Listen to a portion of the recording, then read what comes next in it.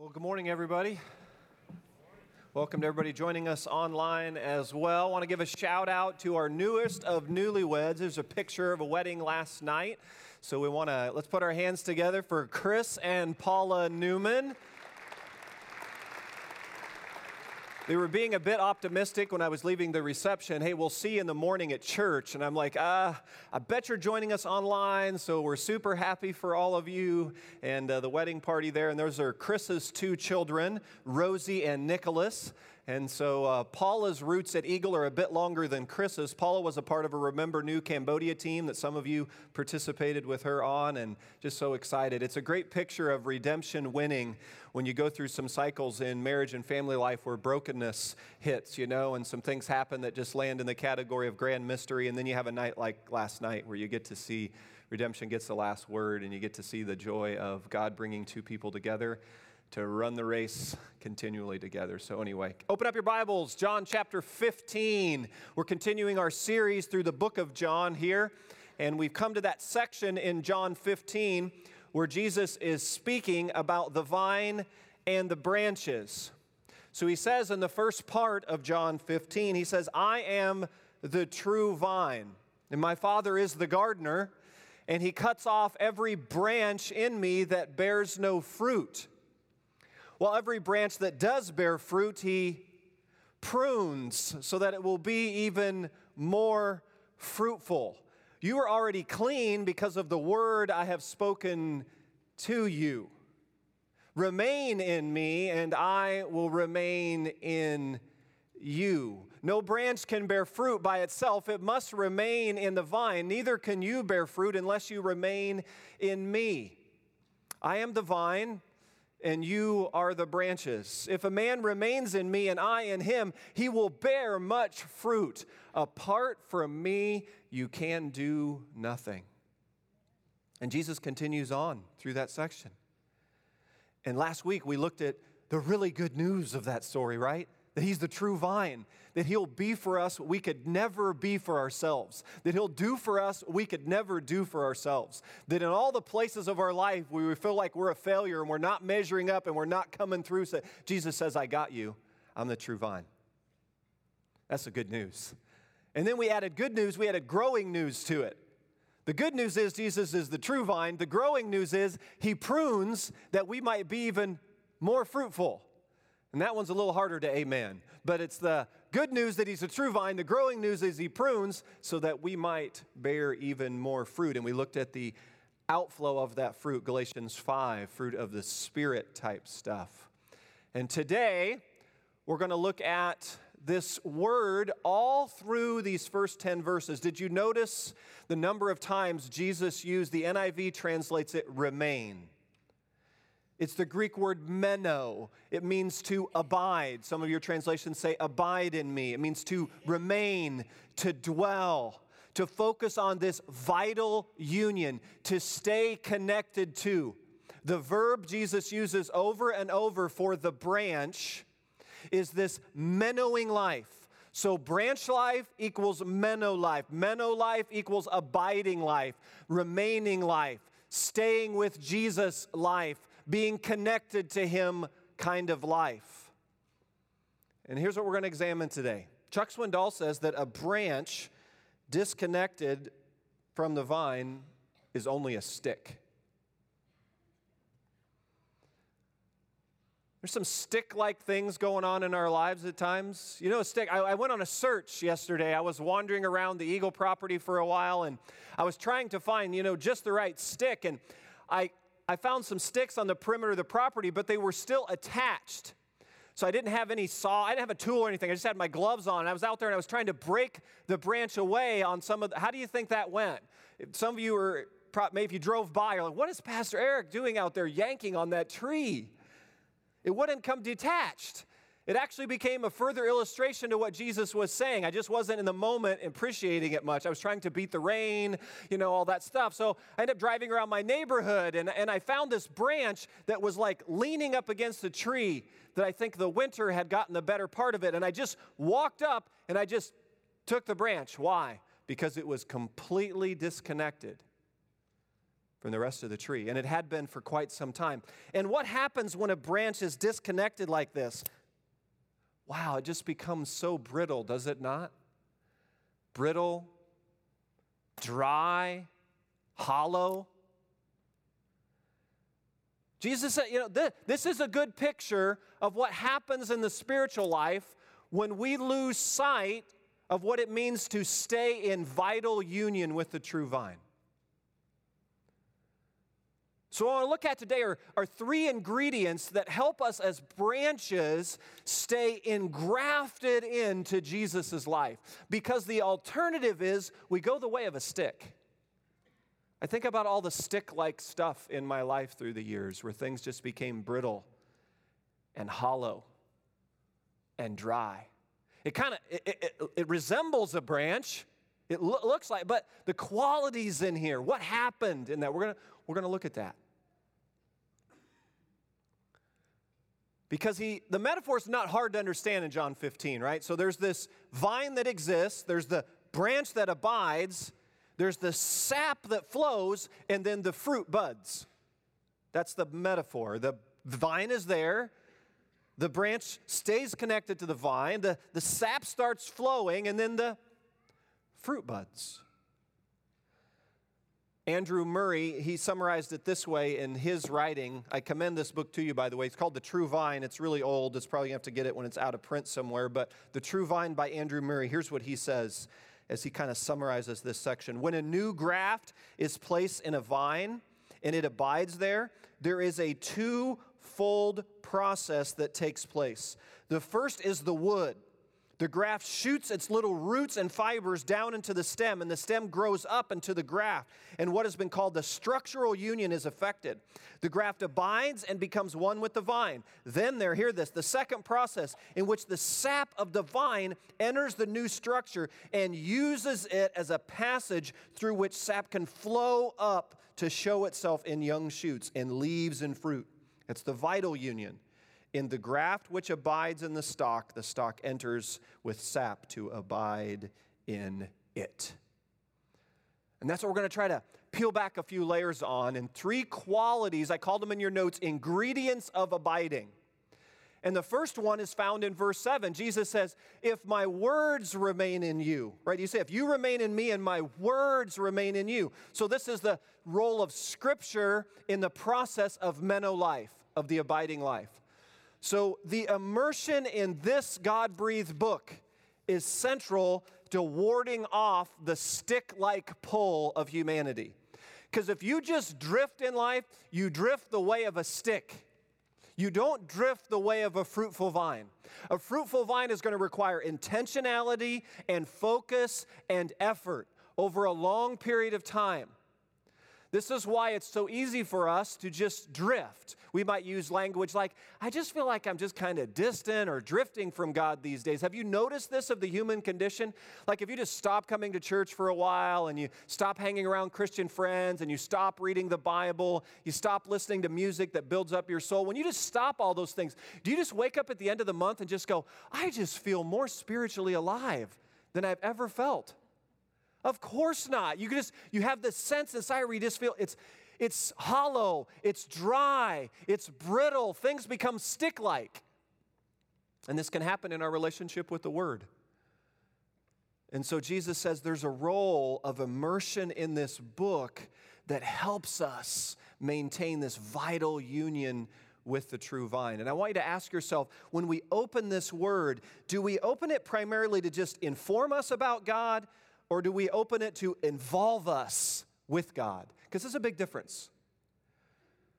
If you're approaching this book primarily as an encyclopedia of theological information to inform you about God, you're missing the point of the story. This is a real relationship in which God invites us into what He's doing in this world. And the primary way we learn and understand what He's doing in this world is 66 books, Genesis to Revelation, immersion here. It helps us stay centered in. It helps us be involved in what the true vine is up to in this world. So as you heard me say last week, right, it doesn't matter what your plan is, right? You can use the YouVersion Bible app. You can use the one-year Bible. Those of you in Alpha class, Nicky Gumbel has done a Bible in the year thing. You can follow him through the year. And it doesn't matter what your plan is, but it's super helpful to have a plan, to have some intentionality of how your heart and mind is going to be washed over with Jesus' words year after year after year. And parents, this is a really important, like when you think of the top stack of the things I've got to get done on the parenting front, maybe beyond the lunches packed and all the sports activities taken care of, I would say keeping God's word and God's character before the hearts of your kids is really towards the top of the stack here. We got to keep this process, and then we have to be modeling it as parents. Do our kids know that we're devoted to this God-breathed book? Do they understand why it's so important not to inform us about God, but to involve us with Him in what He's doing? It's what the psalmist says. I love Psalm 119. They say of Jewish children by the age of 12. So kids, by 12 years old, if you were a Jewish kid, you had to memorize all of Psalm 119. And if you haven't checked it out lately, it's 100+ verses. So lest you think that scripture memory assignment, whatever we've been giving, is a little too stout. How about by age 12, they memorized all of Psalm 119. Why? Because it was a psalm built on the glory and majesty of the Word of God. It has lines like this, Psalm 119:16, I delight in your decrees, I will not neglect your word. Psalm 119:32, I run in the path of your commands, for you've set my heart free. Or verse 54, your decrees are the theme of my song wherever I lodge. Or verse 131, I open my mouth and pant, longing for your commands. Do you see what they're trying to grow, just ground, right? The children who grow up as a people of God to say the role of God's word in helping you stay in vital union with the true vine. I'm not saying it's completely impossible to do it without God's word. I'm just suggesting to you that if you want to take some steps forward in your connectivity to Jesus and a walking in step with the Spirit and a sense of fully alive stuff in here, I would suggest to you words right here are going to be central to that. And to find some plan that connects well with you that you're immersing. And the great thing is with all our technology today, you can listen to it. So all you say, well, I'm just not a reader, Pastor Eric. No, but you can listen, which is how the people of God for many, many years, until the 1500s when the printing press was invented, they heard the Word of God speaking and listening relationship. So go that way. Get the YouVersion app, click play on a reading plan, and let the Scriptures be read to you. And then I love Jeffrey Thomas's quote. I don't know about you, but this is super helpful to me when I think about as you attempt to immerse yourself here. I think Jeffrey Thomas gets at the core of it here. Do not expect to master the Bible in a day or a month or a year. Amen to that, right? If you've tried sledding through the Old Testament lately, you'll know for sure, right? There's a lot going on in there, and a lot of you want to skip to the New Testament. That's why it's all bright white pages in the Old Testament, so many. Rather expect often to be puzzled by its contents. Great men and women of God often feel like novices when they read the Word. Let the Word break over your heart and mind again and again as the years go by. And hear this, and imperceptibly there will come great changes in your attitude and outlook and conduct. You will probably be the last to recognize these. Often you will feel very, very small, because increasingly the God of the Bible will become to you wonderfully great. So go on reading until you can read no longer. Then you will not need the Bible anymore. Hear this, because when your eyes close for the last time in death and never again read the Word of God in Scripture, you will open them to the Word of God in the flesh, the same Jesus of the Bible whom you've known for so long, standing before you to take you forever to His eternal home. That's why I left that quote in your notes. I think that's one that's worthy of clipping out and putting somewhere, to keep the vision for immersion here before us, to help us ward off the pull to go the way of the stick. So Jesus says, hey, my words remaining in you are going to be key to this sap flowing, branch abiding process. And then what does he say in verse 7 as well? He says, if my words remain in you, and then the next thing he says in verse 7 is what? Ask whatever you wish. So this is prayer. So I want you to see how he couples the role of Scripture with the role of praying and asking and opening up our heart to Him, communicating with Him. That there's something about learning a life of prayer that helps us push back the stick-like pull. And for those of you who've been in Alpha for the past month or so, you'll be familiar with this man. He's a monk, a Benedictine monk over in England, and I thought the way he summarized his approach to prayer, which he spent decades simply praying, you can learn a lot from the monastic communities about prayer, and I love what he says to help us think about prayer. Go ahead. I'd say that there are three kind of tips when it comes to prayer: to keep it simple, to keep it honest, and to keep it going. To keep it simple means that you have to make your prayer as simple as possible. Reduce it even just to one sentence. Can be sometimes 5 minutes, can be 10 minutes, can be half an hour. Then keep it honest. We often think that we have to be in a certain mood to pray. So that before starting praying, we have to be peaceful, we have to be joyful, or we have to be enthusiastic about the Lord. The reality is that most of the time we are in completely different mood. So we are either worried, or we are tired, or we are frustrated about something, or we are angry about something. The secret is really to realize that each one of these feelings, even the most negative one, I'd say even anger, even lust, can become a fuel to prayer, can be transformed into prayer. When I start praying, I just focus on what is the dominant feeling in my heart. If it is a positive feeling, like joy, I offer this joy to the Lord.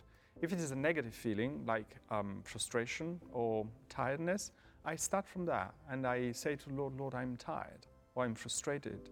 And I kind of express all the reasons of my frustration to the Lord, and I transform them into prayer in this way. And then keep it going. We can pray all the time. I can pray for the people around me. I can just say to the Lord very simply, Lord, I love you, or Lord, help me. I can, in any situation, when I am in a church, when I am in my room, before going to bed, before meals, yes, but also when I'm walking, when I'm driving, often I realize I'm praying, even without having decided to pray, just because it has become a kind of habit. So keep it simple, keep it honest, keep it going. Just so wish I could speak with a British accent. It just sounds... You just could listen to it so much longer, couldn't you? I could just talk that much longer if I could just speak with his... Don't you just love that framework? When I first heard it, I thought, that's just so helpful. And I don't know what your approach has been to prayer recently, but I want to just kind of maybe blow away the fog of it a bit and just simply offer to you that grid. What a great time of the year to press into it this Lenten season.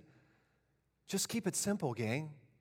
Don't make prayer any more complicated than what our brother there on the video is suggesting is, well, where are you today and kind of what's going on in here today, and simply start your conversation with God there. Lord, I'm tired, or Lord, I'm frustrated, or Lord, I'm hurt, or Lord, I'm really excited about, or Lord, I'm looking forward to, or you just keep it honest, right? There's no point of playing. I love how you just transparent. The Lord knows anyway, so if you want to fake him out, but then just keep it going. I love it. Just right. Apostle Paul says that we're supposed to be kind of in this posture of prayerfulness all the time. Does that mean we live in the prayer room? No. It just means you cultivate this ongoing, keep it simple, keep it honest, keep it going dialogue with the Lord in everything you're doing. That's a great grid, I think. John Owen was a Puritan pastor in the 1600s. He wrote in such a way that they called him one of the spiritual giants of the 1600s. And John Owen, through the course of his life, he buried 10 of his 11 children and his wife. If you did the math, he performed a funeral and gave a eulogy for one of his children or his wife once every 3 years.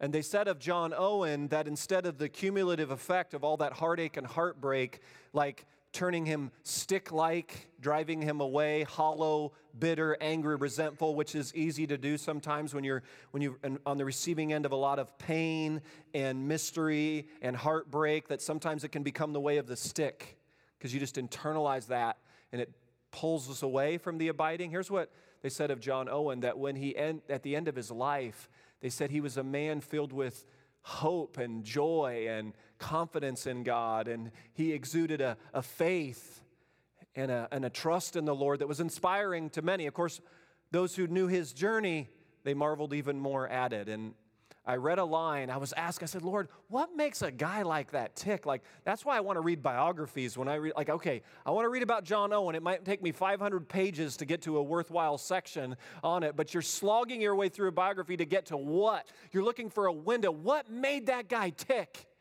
What carried him on when it seemed to me after about funeral number 3, 4, or 5, you'd want to cash the chips in? Here's what it said of John Owen. He wrote this towards the end of his life. He said, I gave myself to assiduous, that's not a very common term, it means severe, focused meditation on the Scripture and prayer, characterized by frequent visits with the Savior. End quote. Frequent visits with the Savior. When I read it, I said, that's it. That's the window into what carried John Owen. That's the window to his meno right there. There was the role of Scripture and all of that, and then he coupled that with prayer. There had to be a keep it simple, keep it honest, keep it going stream going on in John Owen's life. Right, gang? If you're going to carry through that kind of journey. The alternative is you become distant, hollow, cold, brittle stick.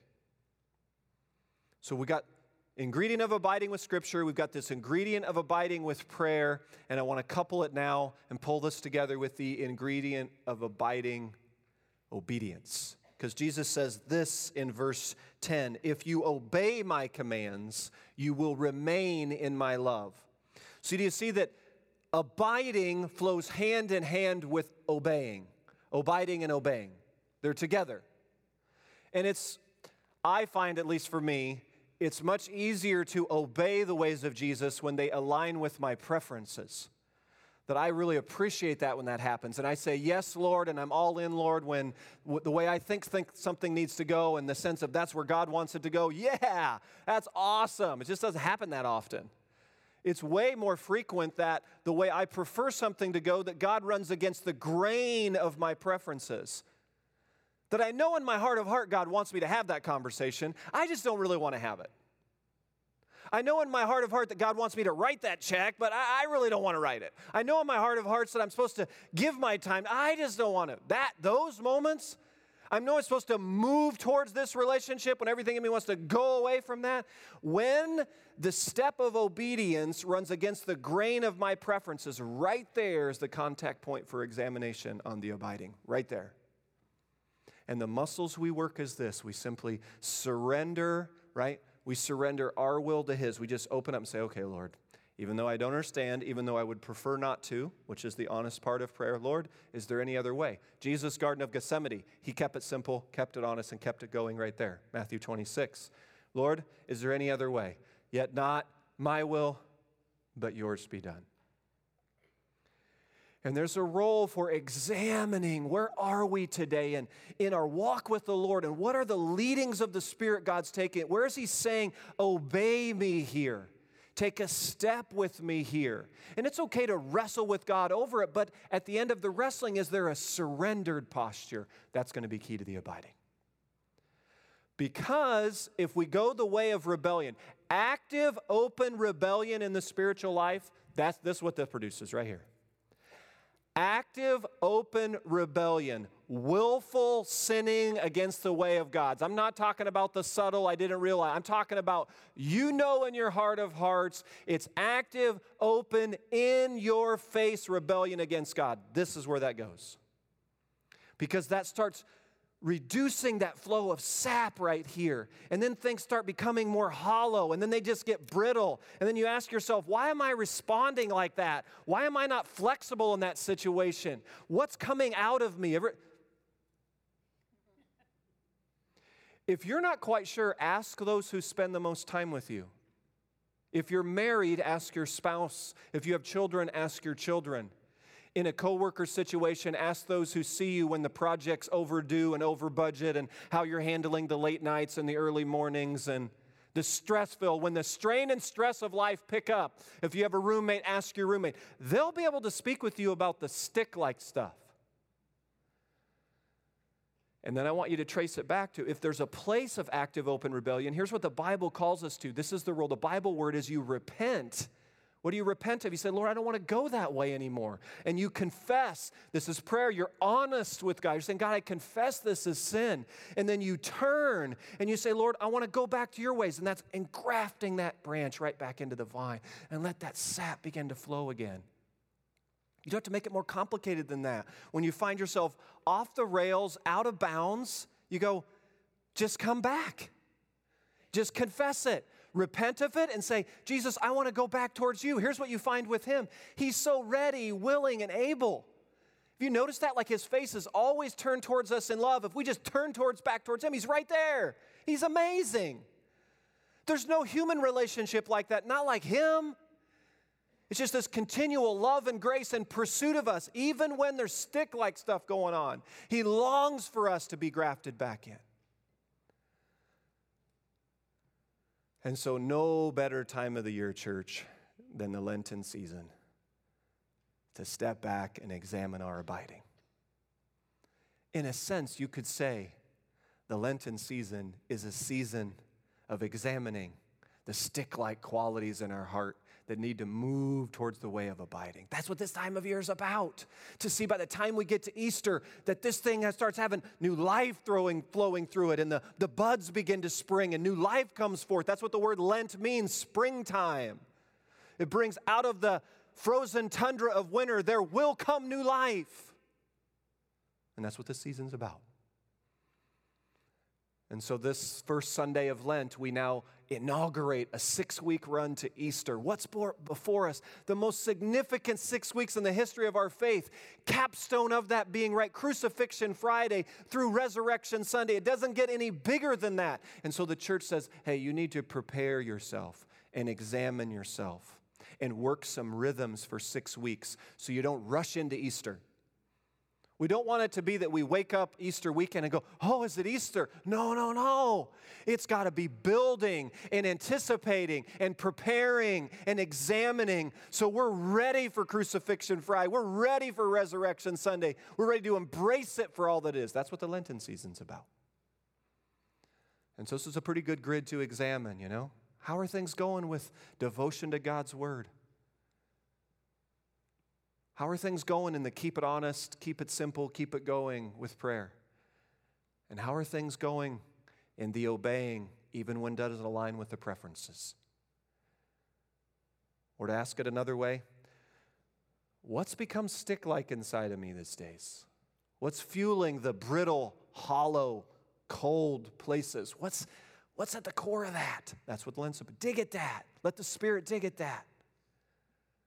And then by His grace, see if some new shoots get grafted back into that vine. And then about 6 weeks out, see life begins to flow.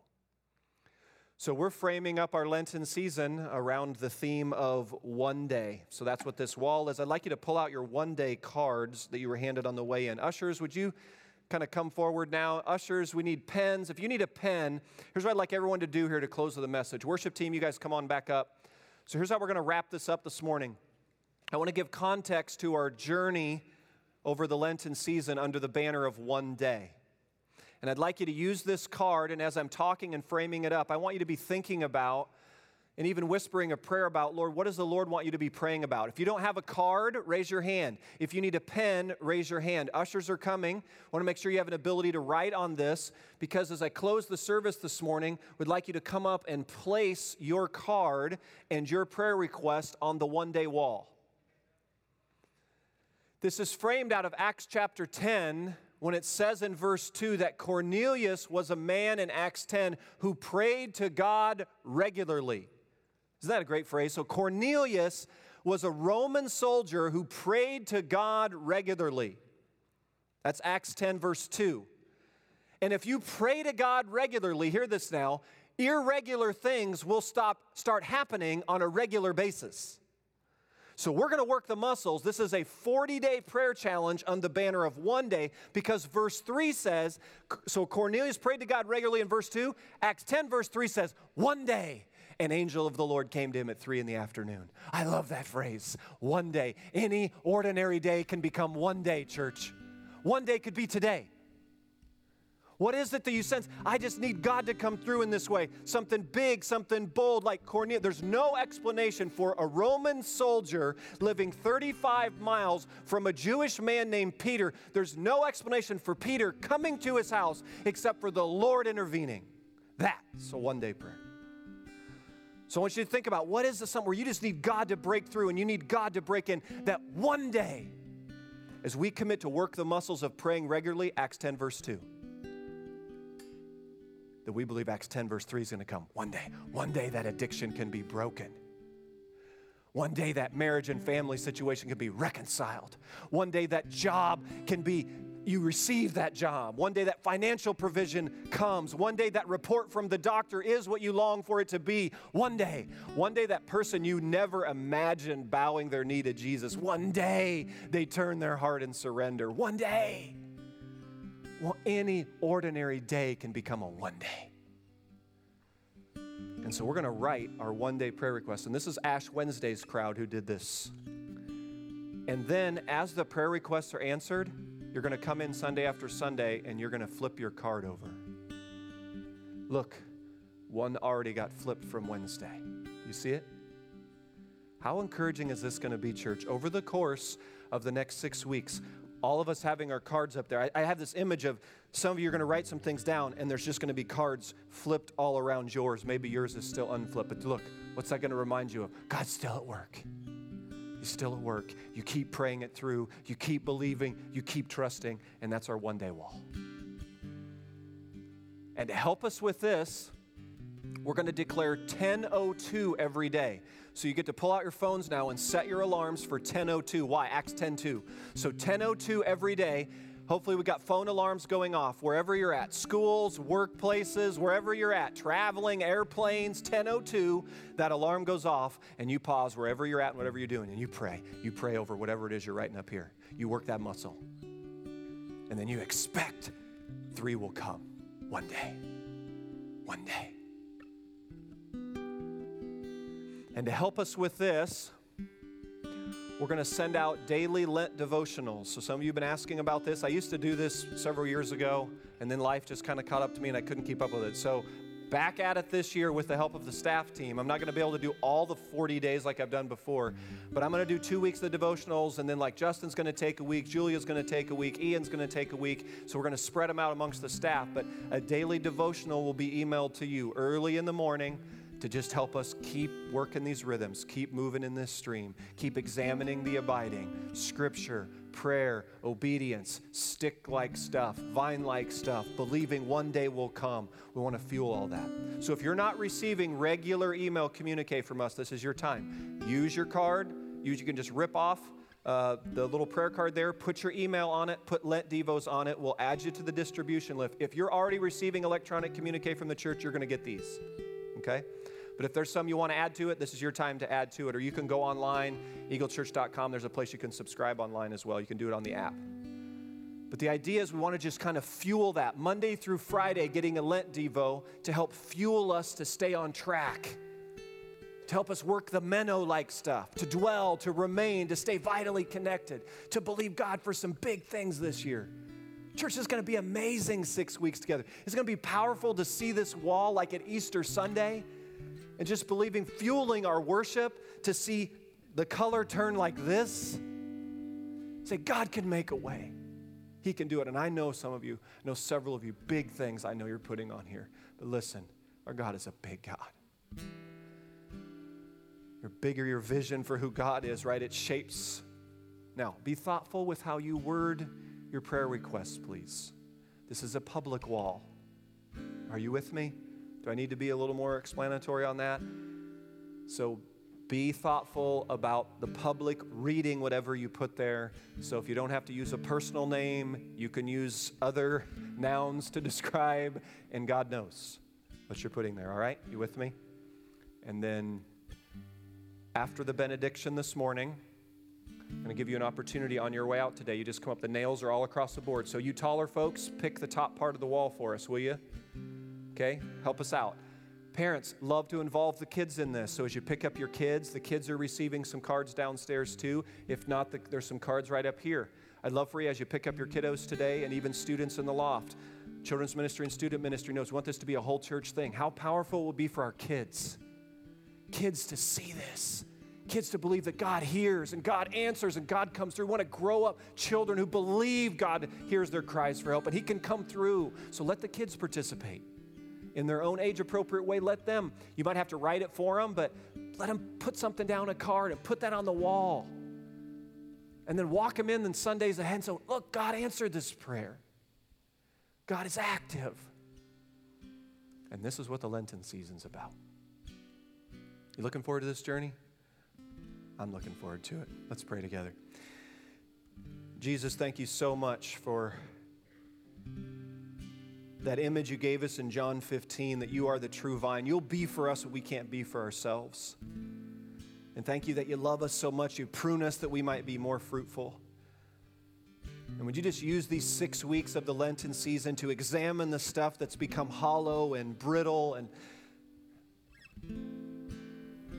it's become more stick-like than we want. Would you just help us see it for what it is and lead us, give us the gift of repentance and confession, and then just deepen, Lord, our abiding during this season.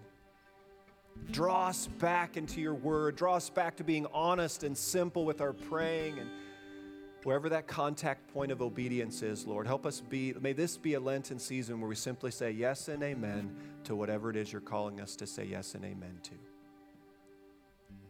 And then, Lord, as a church, may this be a 40-day prayer challenge that we look back on. I'm believing this for a defining moment in our church. I'm believing, Lord, this is going to be one of those altar-like moments, like the 12 stones in the Jordan moment for us as a body.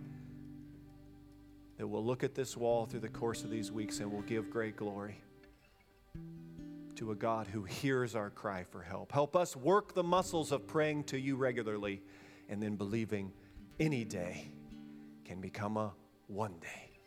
We ask it in Jesus' name. Amen. So ushers are going to come. We're going to receive our tithes, our offerings. We're going to see the communication card so you can let us know how you want us to be praying for things beyond just the one-day wall. Use that card. Our prayer team, our staff prays through those regularly through the week. And as the offering basket comes by, this is our opportunity to give back to God. If you're a guest with us, you don't need to fill any obligation.